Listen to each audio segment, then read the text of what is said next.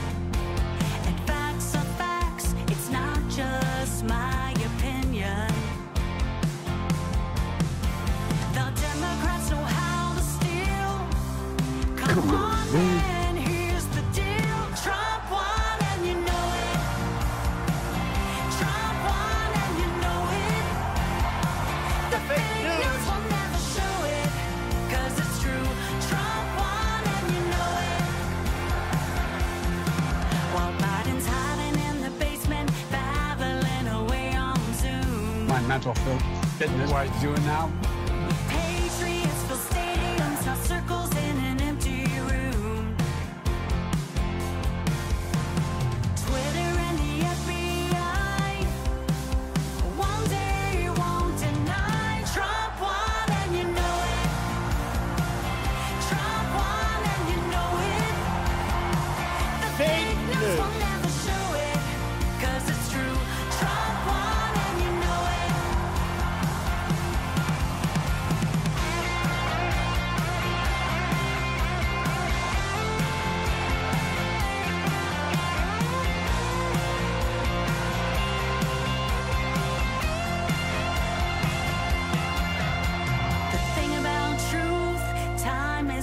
Gonna tell. Votes in Fulton County were counted more than once. I bet he took New York and carried California as well. He's done it twice before, and he's gonna win again for the third time in 2024. Trump won and you know it. Trump won and you know it. News won't even show it. It's true. Trump won and you know it. Trump won and you know it. If there's a line, they're gonna tow it. It's true. Trump won and you know it. I know it, you know it, we know it, they know it. Everybody knows Trump won. I know it, you know it, we know it, they know it. Everybody knows Trump won. I know it, you know it, we know it, they know it. Everybody knows Trump won.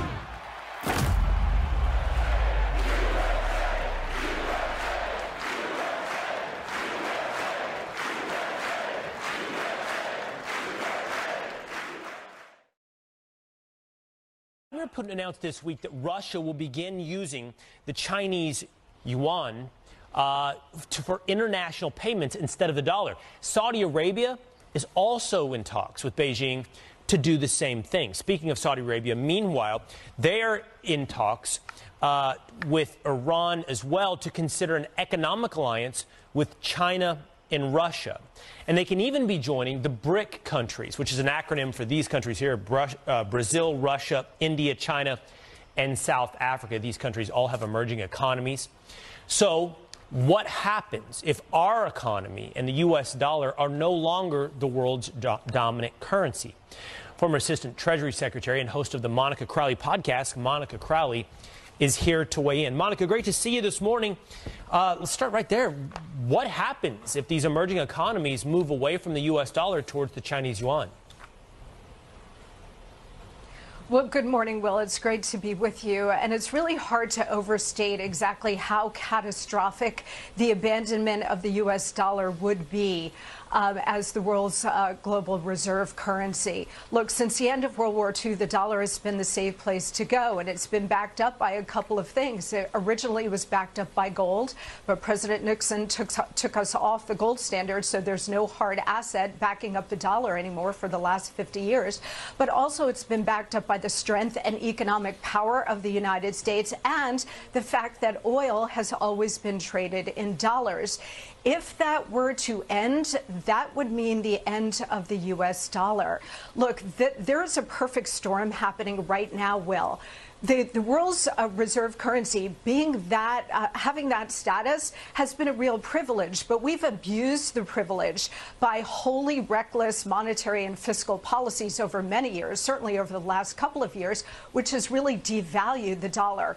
On top of that, now you do have this perfect storm of Biden's weakness, his war on American domestic energy production, the Ukraine war, and as you point out, because of all of these things, we've got America's enemies led by China forming a new economic bloc.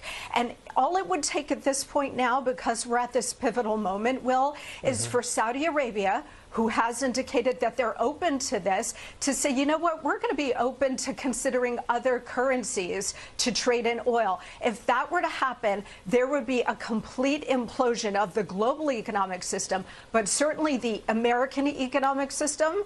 And if that were to happen, you'd be looking at sky-high inflation, just raging Weimar Republic kind of inflation. If you think inflation is bad now, just wait. But more importantly, we would lose our economic dominance and we would lose our superpower status. Monica, the world's reserve currency, you said it's a privilege for the United States for the dollar to have been the world's currency. How does that relate to each individual American? How has that changed or impacted or improved our lives throughout the last several decades? Yeah, I mean, it's given the United States incredible dominance in the world in terms of the economic system and in terms of trade. It's kept prices down. So whether it's energy prices, whether it's your food prices, the entire global economic system is reliant on the safe and secure dollar. But that is no longer true, again, because we've been printing money like crazy and devalued the power of the dollar and the value of the dollar. But on top of it now, again, oil is the critical linchpin of this. If Saudi Arabia decides to join with America's enemies here and start trading oil in different currencies, that is going to undermine the entire global economic system. And here at home, you know what it's going to mean for us? It's going to mean raging inflation, so much worse than anything we have ever experienced, Will. And I'll tell you, they're setting it up so that they can then come to the rescue by introducing central bank digital currencies. If they were to do that, and the United States already has a pilot program, that means the loss of your individual economic freedom, because the government will have total access and control of everything you buy and sell and the ability to turn it off like that. Ominous warning. I hear you. Saudi Arabia is the tipping point. Oil trading in dollars is the tipping. Okay, it's Monday, 27 March in the year of our Lord, 2023. Number one, Trump did win. We can't play that song enough. But we're here. I got Ben Harnwell in Rome. And Ben, we've had, of course, our own Monica Crowley up there on Fox. And I'm going to play Fareed Sakar in a second. The talk is about, they're all panicked now because what we've been talking about the last couple of years is about the China and Russia coming together, but particularly going after the American currency by using the Chinese yuan. I know at the end of the morning show, you start talking about this foreign policy story on China and Russia coming together. You're in Rome, and Ben joins us in Rome today. What has the impact of the importance of this sunk into the European people yet? Do they see this alliance coming together of Persia and the House of Saud and Qatar and Turkey and Pakistan and obviously many in North Korea, but principally around the orbit of the Chinese Communist Party and their junior partners, the KGB in Moscow, sir? Absolutely not, Steve. In short. How can they possibly? What was the perception? Because here, and you're here, Fareed Zakaria say it when he comes on. There was very little media, given the importance of this. There was very little media coverage of this week. I mean, obviously the War Room's been on this 24/7, but in the general media, there was relatively small coverage of this. What was the coverage like in Europe on this historic meeting? Well, it was really, I think it matched people's expectations. They expected Xi to go and to stand by Putin to the degree that he was expected to do so, to the enthusiasm he was expected to do so, to the commitments he was expected to deliver. Those were the variables, but there was no real doubt that Russia and China are the constellations have been moving together, thanks, of course, to Western pressure. I think the situation is, of course, with what's Xi is obviously acting in China's interests here, and the question is, well, why would he be doing this? Why is it in China's national interests to face down the rest of the world, the West, in supporting Russia? You know, does China have a dog in this fight? Well, not particularly in the Russia versus Ukraine land border dispute. What she's interested in is prolonging the war, because that was grinding down the West to open up, obviously on the other side of the Chinese territory, to open up the vista there, to do a naval blockade on Taiwan or something like that. Obviously, the more bankrupt we are in the West, the more we've depleted our military reserves, the more we've ground down the appetite in the West for war, the freer hand Xi has on Taiwan. That's his interest, and that is why he went there and gave every indication of standing by what he said a year ago, that there was an unbreakable bond with no limits between China and Russia.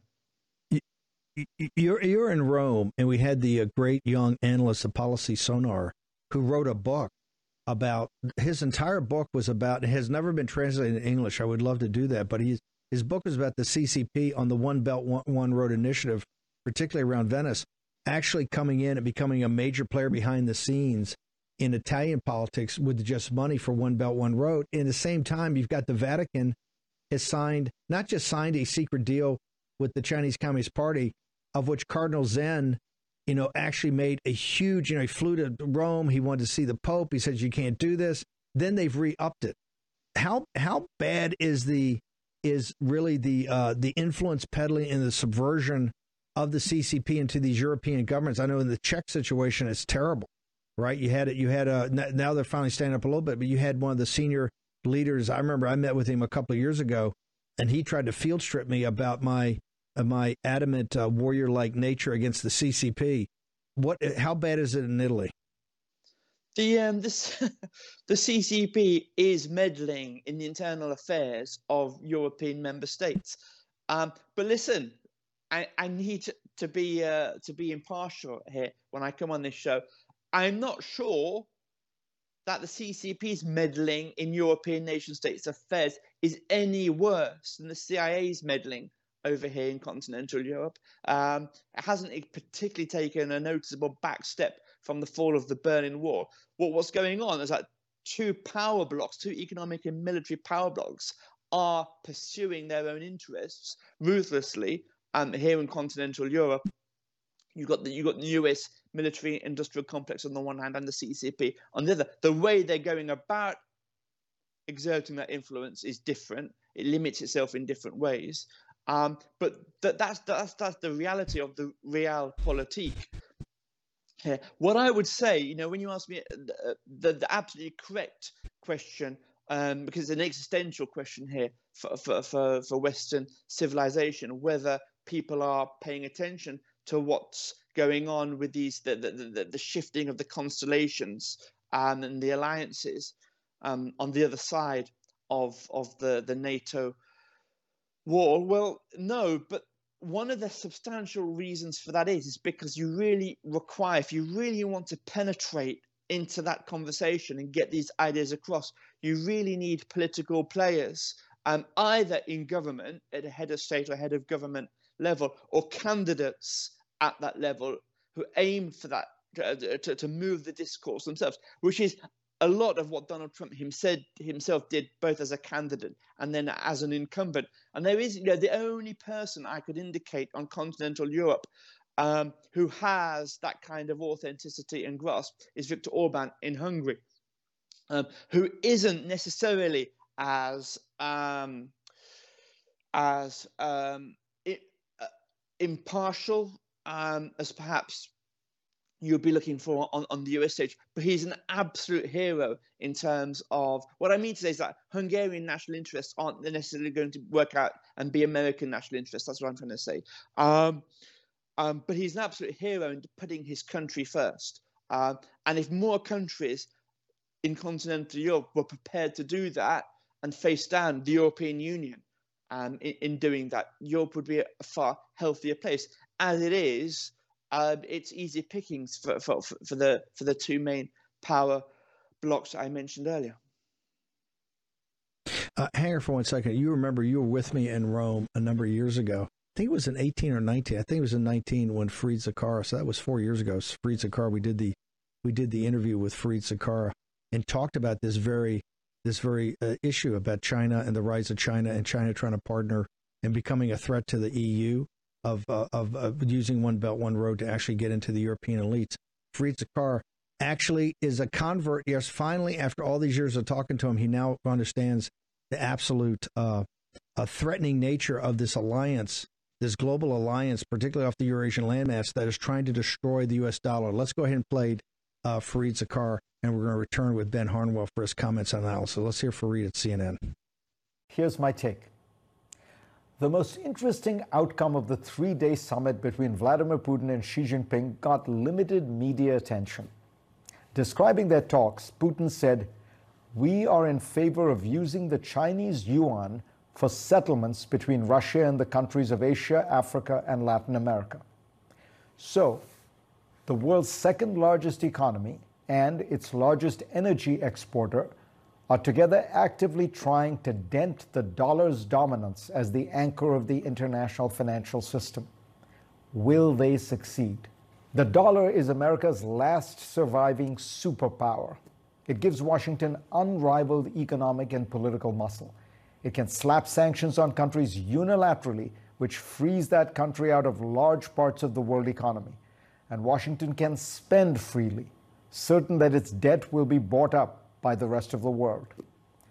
The war against Ukraine, combined with Washington's increasingly confrontational approach to China, have created a perfect storm in which both Russia and China are accelerating efforts to diversify away from the dollar.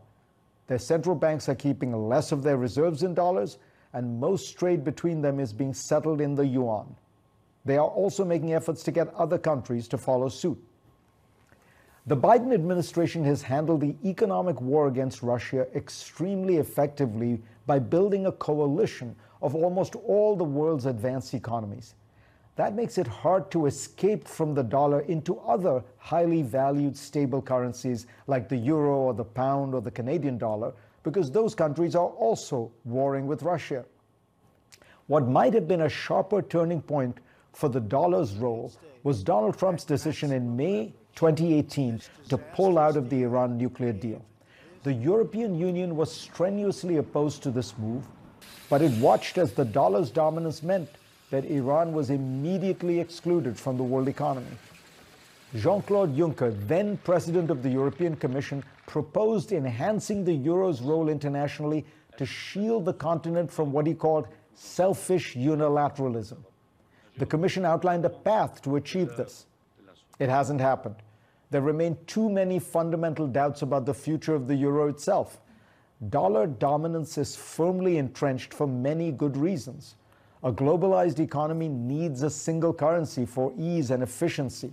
The dollar is stable. You can buy and sell it anytime, and it's governed largely by the market and not the whims of a government. That's why China's efforts to expand the yuan's role internationally have not worked. Ironically, if Xi Jinping wanted to cause the greatest pain to America, he would liberalize his financial sector and make the yuan a true competitor to the dollar. But that would take him in the direction of markets and openness that is the opposite of his current domestic goals. All that said, Washington's weaponizing of the dollar over the last decade has led many important countries to search for ways to make sure that they do not become the next Russia. The numbers are revealing. The share of dollars in global central bank reserves has dropped from roughly 70% 20 years ago to less than 60% today and falling steadily. The Europeans and the Chinese are trying to build international payment systems outside the dollar-dominated SWIFT. Saudi Arabia has flirted with the idea of pricing its oil in yuan. India is settling most of its oil purchases from Russia in non-dollar currencies. Digital currencies might be another alternative, and in fact, China's central bank has created one. All of these alternatives add costs. But the last few years should have taught us that increasingly nations are willing to pay a price when they want political goals to trump economic ones. We keep searching for the single replacement for the dollar, and there will not be one. But could the currency suffer weakness by 1,000 cuts? That seems a more likely scenario. The author and investor Ruchir Sharma points out, right now, for the first time in my memory, we have an international financial crisis in which the dollar has been weakening rather than strengthening. I wonder if this is a sign of things to come. If it is, Americans should worry. I spoke last week about the bad geopolitical habits Washington has developed because of its unrivaled unipolar status. It's even more true economically. America's politicians have gotten very used to spending seemingly without any concern about deficits. Public debt in America has risen almost fivefold, from roughly $6.5 trillion 20 years ago to $31.5 trillion today. The Fed has solved a series of financial crises by massively expanding its balance sheet, almost 12-fold, from around $730 billion 20 years ago to about $8.7 trillion today. All of this only works because of the dollar's unique status. If that were to wane, America will face a reckoning like none before. Okay, welcome back. Ben, you were there. Fareed was not buying it at the time. I mean, he understood the overall construct, but he wasn't buying it. You remember when they made the movie, what was it called, The Brink, and the young filmmaker who absolutely hated my guts. I would sit there and try to explain to her the geopolitics of all this, of Persia, Turkey, and China, and that we had to make sure that we stopped Russia from uniting with them. She would look at me like, what are you even talking about, right? It was not, and we were in Hungary at the time. We went to Prague. We went to Budapest. We were in Rome, all of it. Give us your sense of this. We got a couple minutes. I want your sense of, over the weekend, the escalation, and it was escalation of Russia talking about putting missiles into nuclear weapons, tactical nuclear weapons, into Belarus. Is that rattled the capitals of Europe, sir?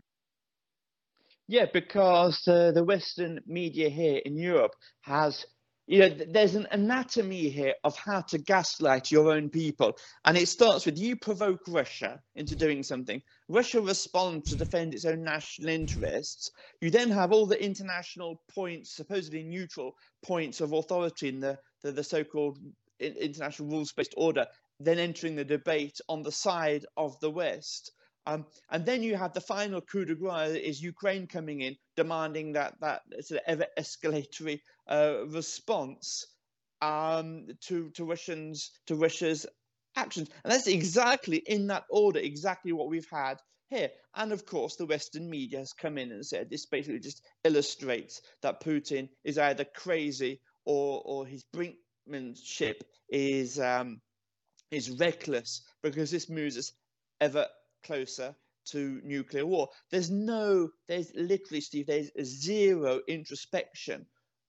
There's zero interest in thinking, why is Putin doing this? If politics and international politics especially is basically a cause and effect type game, why has Putin done this? Why has Putin, for the first time since the fall of the Berlin Wall, said that he's going to place nuclear weapons outside of Russia's border. That is obviously something that NATO has been doing since its foundation. That's part of the NATO's DNA. But Russia, since the fall of the Soviet Union, hasn't done that. It's now doing that, and this is basically being spun to a very uninformed and brainwashed public as in a further illustration that the right here is with the West and not with Russia. Ben, you're back off assignment. How do people get to you now back on Getter? What's the address? You're putting up all your stuff and you're doing the show again. Tell us where do people go? Thanks, Steve. Getter, that's my exclusive platform for social media. It's simply my surname, Harnwell, there. You can see it at the bottom of the screen if you need to know how to spell it. At Harnwell, there I am on Getter, and that's where my analysis goes. Okay, Ben, thank you so much. Appreciate you Thanks, staying Steve. up and God having bless. you on. Thank you very much. Okay, birchgold.com/Bannon. I want you to go right now. You've got to immerse yourself in understanding the world's economy, in understanding macroeconomics, and understanding precious metals. It's doable, and we're going to help you do it. Go to birchgold.com/Bannon right now. There's a 3-part series, The End of the Dollar Empire. You heard Monica Crowley and you heard Fareed talking about it. Well, we've been talking about it now for a year and a half. We got a 3-part series. It's eventually going to be 10 parts. You get the 3rd part, the debt trap, which right now is talking about the debt ceiling, everything to do with spending, what's causing inflation. So go check it out right now. Also, while you're there at Birch Gold, you can get all the free info kits about your 401k, your IRA, all of it. So go check it out now. It's totally free. You should immerse yourself in all this. Short commercial break. We're going to come back. We got Joe Allen. Got a great cold open. Joe Allen's going to join us about artificial intelligence. The whole world's woke up to it now. Be back in a moment.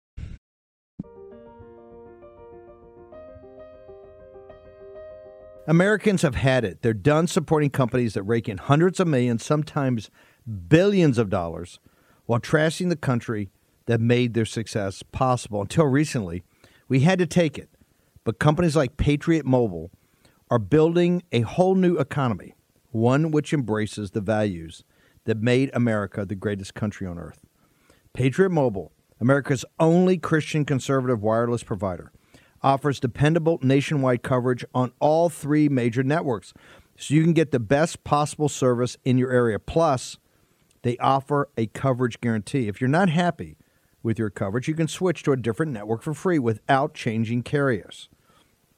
All this, plus the knowledge that you are supporting free speech, the sanctity of life, the Second Amendment, and our military and first responder heroes. Their 100% U.S.-based customer service team makes switching easy. Just go to patriotmobile.com/Bannon. That's patriotmobile.com/Bannon. Or call them right now at 878-PATRIOT. That's 878-PATRIOT. Get free activation today with the offer code Bannon. We need to stand together and support companies that share our values. Remember, stop giving monies to companies that hate you. Support the Patriot Mobiles of the world. That's patriotmobile.com/Bannon or call 878-PATRIOT. A lot of people complain about the state of our country or the way woke corporations treat us and their employees. But it's not enough to complain. We need to change the way the marketplace works. And that starts with you and where you spend your money. In less than a year, Public SQ has grown to be the largest platform of patriotic, freedom-loving businesses the world has ever seen. Whether you want to support a restaurant that only buys from local farms, a coffee shop that took a stand against COVID mandates, or a bank that would never counsel you for your political views, Public SQ is your guide. There's also interactive, censor-free community groups where you can connect with other local members. Here's the best part. It's absolutely, totally free to join. Just go to publicsq.com. That's publicsq.com. Public, the letters sq.com. And download the app today, totally free. Simply create an account and begin your search. You can also list your business for free so your local community can start to support you. We can't always change the world, but we can change how and where we spend our hard-earned dollars. Begin your search at Public Square today. Go to publicsq.com. That's publicsq.com. COVIDtaxrelief.org got a small retail business almost $80,000. COVIDtaxrelief.org got a manufacturing business nearly $250,000. And COVIDtaxrelief.org just got a large distribution business almost $900,000. If you run a business, church, or nonprofit and paid your employees through all or part of the pandemic, you could qualify for up to $26,000 per employee through the government's CARES Act. But beware of clickbait or pay upfront companies who make you do the work and take a huge percentage of your refund. COVIDtaxrelief.org receives a low, reasonable commission only after you receive your refund. And with 300 CPAs and tax experts, no one is better at getting you the maximum benefit than COVIDtaxrelief.org. Visit COVIDtaxrelief.org now because this plan expires soon. That's COVIDtaxrelief.org, COVIDtaxrelief.org. The refund examples are not a guarantee and not all businesses qualify. That's why you have to check today with COVIDtaxrelief.org. We stand on the precipice of fundamental societal transformation. Nobody knows when, but many, including me, believe it's within our lifetime. The collective intelligence of the human species begins to pale in comparison, by many orders of magnitude, to the general superintelligence in the AI systems we build and deploy at scale. The increase in quality of life that AI can deliver is extraordinary.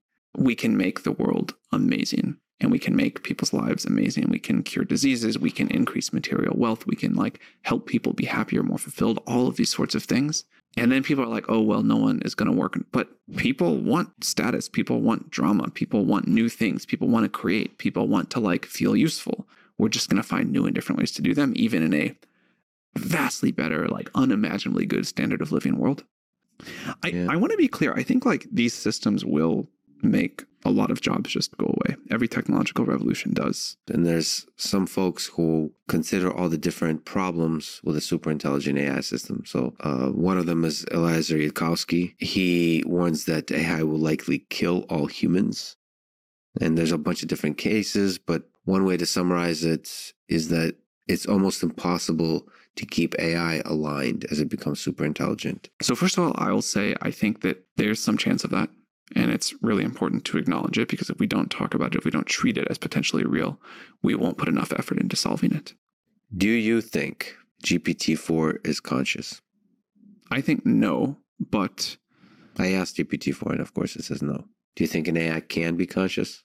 I'm certainly willing to believe that consciousness is somehow the fundamental substrate and we're all just in the dream or the simulation or whatever. Yeah. I think it's interesting how much the Silicon Valley religion of the simulation has gotten close to Brahman and how little space there is between them, but from these very different directions. So maybe that's what's going on. But if it is physical reality as we understand it and all of the rules of the game are what we think they are, then there's something, I still think it's something very strange. What are the different ways you think AGI might go wrong? I think it's weird when people think it's a big dunk that I say I'm a little bit afraid. And I think it'd be crazy not to be a little bit afraid. And I empathize with people who are a lot afraid. The current worries that I have are that there are going to be disinformation problems or economic shocks or something else at a level far beyond anything we're prepared for. And that doesn't require super intelligence. That doesn't require a super deep alignment problem and the machine waking up and trying to deceive us. So these systems deployed at scale can shift the winds of geopolitics and so on. How would we know if on Twitter we were mostly having LLMs direct the whatever's flowing through that hive mind? As on Twitter, so everywhere else eventually. Yeah, how would we know? My statement is we wouldn't. And that's a real danger. At this point, it is a certainty. There are soon going to be a lot of capable open source LLMs with very few to no safety controls on them. Okay, welcome once again. Startling. Joe Allen joins us, our editor of All Things Transhumanism. As I continue to say, I think we're still inside the 100-day window since, it was January to February, February to March. Man, we got a long ways to go. It was mid-January. We're just outside of 60 days on the introduction of Chat GPT on artificial intelligence. Walk us through what we just saw, Joe Allen.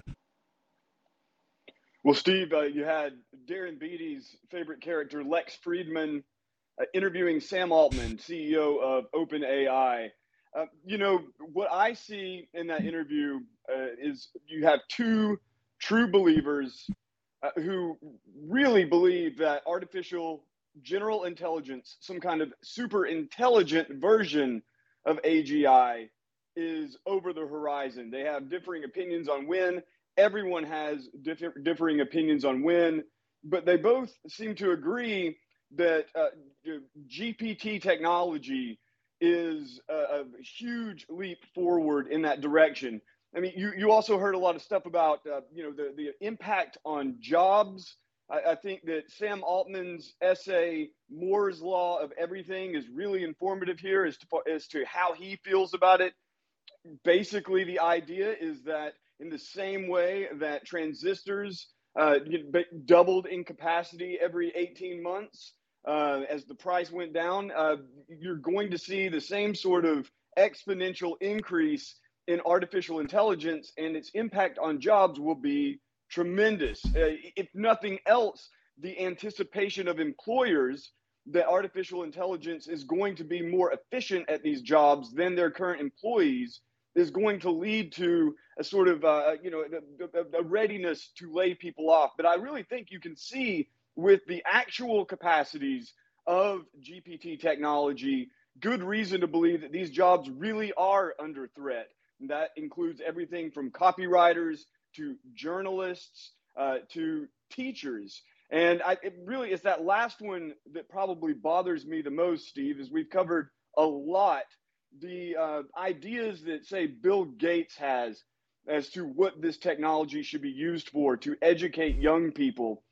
You have two things going on there. One, a younger population that will inevitably be brainwashed by whatever sorts of biases are programmed into these AIs that are teaching them.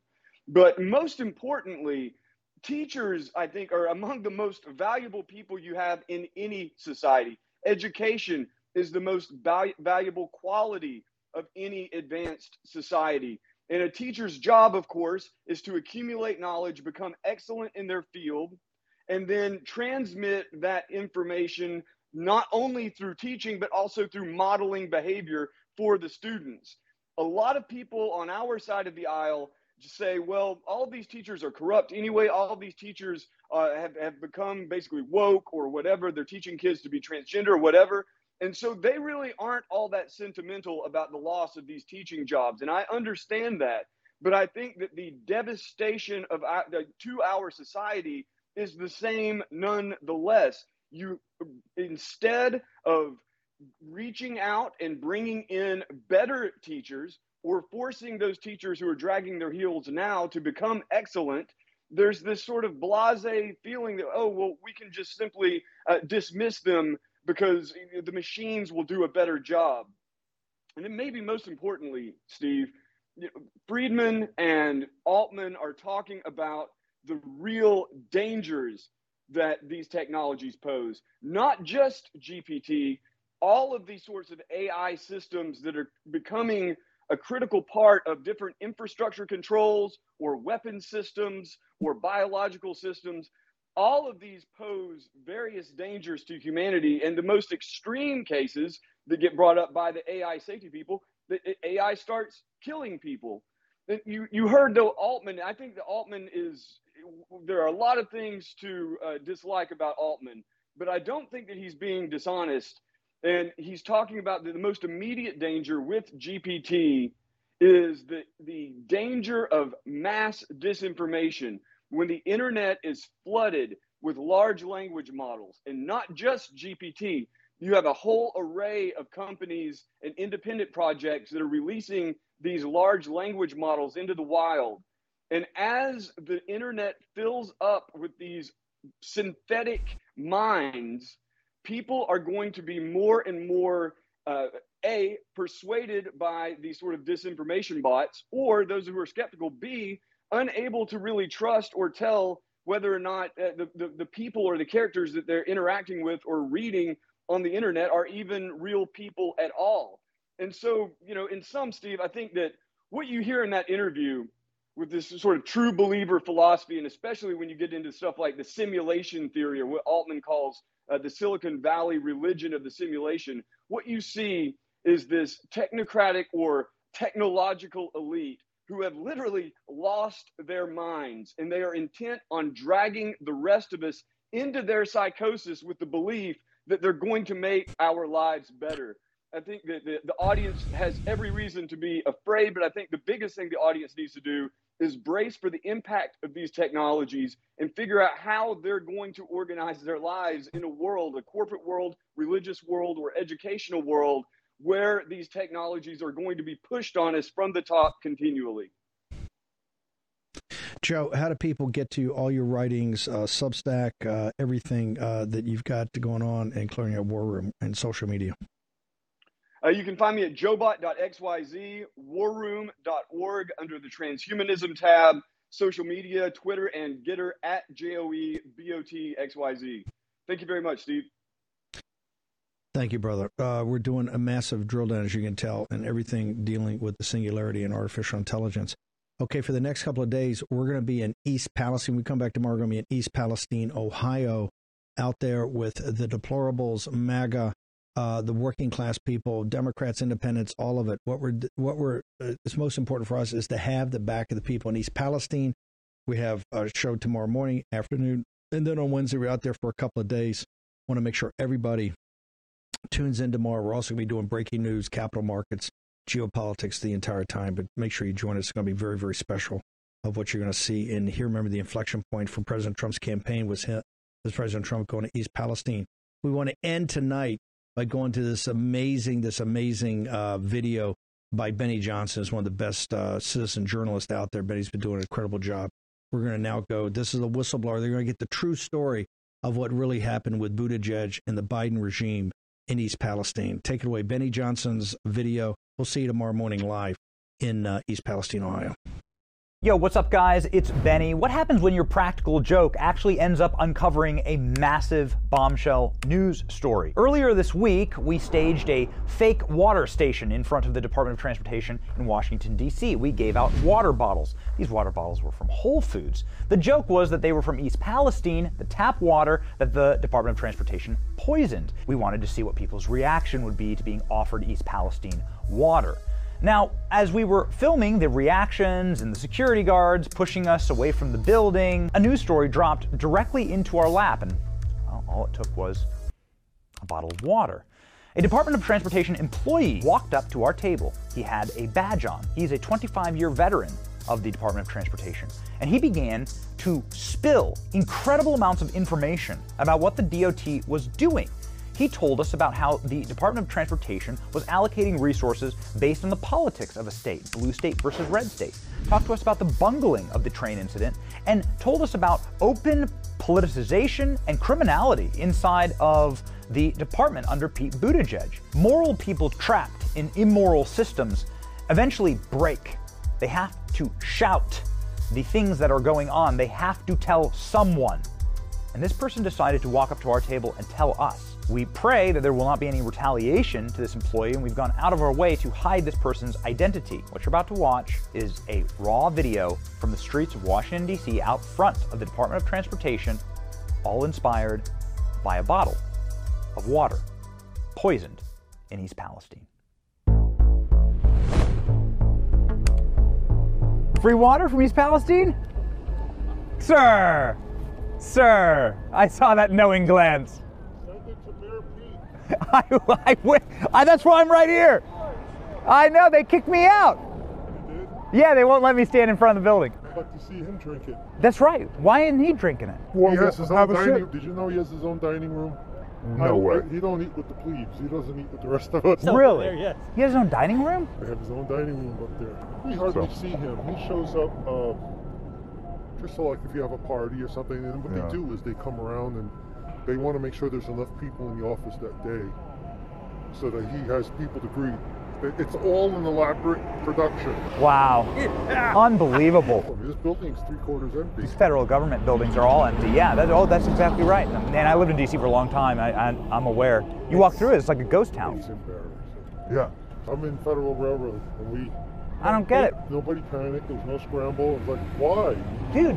Why aren't we taking this serious? Yo, I got to tell you, we went there, like right away, and it was bad. Oh, I'm sure it is. Oh my, the eyes were stinging, the mouth was stinging, and we were seeing these little kids. I'm like, man, this sucks. And I don't care where you come from politically. No kids should live like, We're the United States. Yeah. Even like conservatives, a lot of Republicans were like, where's the federal government?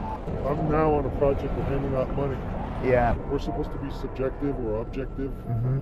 Well, they'll step in. Well, we want this project because it's a blue state. So no matter how bad it is, so they appoint these leaders of each group, and then they make sure the money be recommended. That's how it works. That it goes to a blue state, not a red state. Right. So you think this was politically motivated in East Palestine? Yeah. It was at this point that we couldn't believe our ears. The Department of Transportation allocates money based on red states or blue states, that they straight up decided not to help East Palestine because of their political affiliation. This was a county, of course, that voted for Trump by 70%. So this was politically motivated. And you have that directly from inside of the building. This is shocking stuff. But ladies and gentlemen, this Department of Transportation employee wasn't done yet. No. The worst is yet to come. Right away, they're quick to blame the railroad. The railroad did everything right. The railroad has permission. It's the government that told them to blow it up. I don't know if you know this, but years ago, they made a big fuss about trains carrying these chemicals that go through these urban areas. Okay. So now they reroute them through all these little towns. Oh man. A lot of people, the press doesn't bring any of this up, but I was here 20 years, I know this. They made it a point to reroute these trains. So all these little towns get shafted. They shaft these little towns, these trains go rolling through, and yet they kill pipelines. More stuff probably comes off the railroads than pipelines. Yeah, dude. Railroads. And the pipelines go through nothing. They don't go through town. I'll tell you this, and you didn't hear this from me. Okay. Within the office, they're saying the derailments are down 15% since COVID. But we know the derailments are up. They're trying to paint that picture so as not to bring the harsh light. If you normalize it for there were less railroads running during COVID, but they're just looking at the total. There were fewer freight trains running because of supply issues. Yeah. So they're trying to say, hey, the derailments are down, don't look at us, but actually we think the derailments are up. Because they're going off the COVID numbers. Correct. Of like lower less miles, trains. But Yeah, if you normalize that, actually, the number per mile was up. That's crazy. And then Pete was saying, oh, they didn't have the brakes. Trump killed this brake rule. The brake rule would not have been applicable here. Everybody has said that. So it's political. All political. So it's political. And now they're just trying to cover their asses. Wow. Yeah. NS complied with everything. That's what I hear. What blows me away as someone I don't consider myself particularly intelligent, is that these people, look at this, they say they're environmentalists, right? But they ignore one of the largest man-made environmental catastrophes. And, you have the Alaska pipeline. I see pictures, Alaska looks beautiful. I don't see problems. Who killed that pipeline? But these trains are rolling through middle America carrying all kinds of... They just don't care. Those people don't have any political power, right? Yeah. They don't have any lobbyists. They're the deplorables. That's right. The deplorables. That's right. They don't write press releases, Here's another one. So twice weekly, the regulation requires a human being to walk the tracks or ride a vehicle over the track and look for defects. Interesting.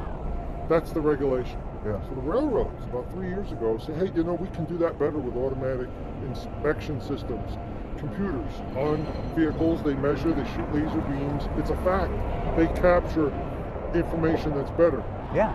This administration put a hold on all that because it takes away union jobs.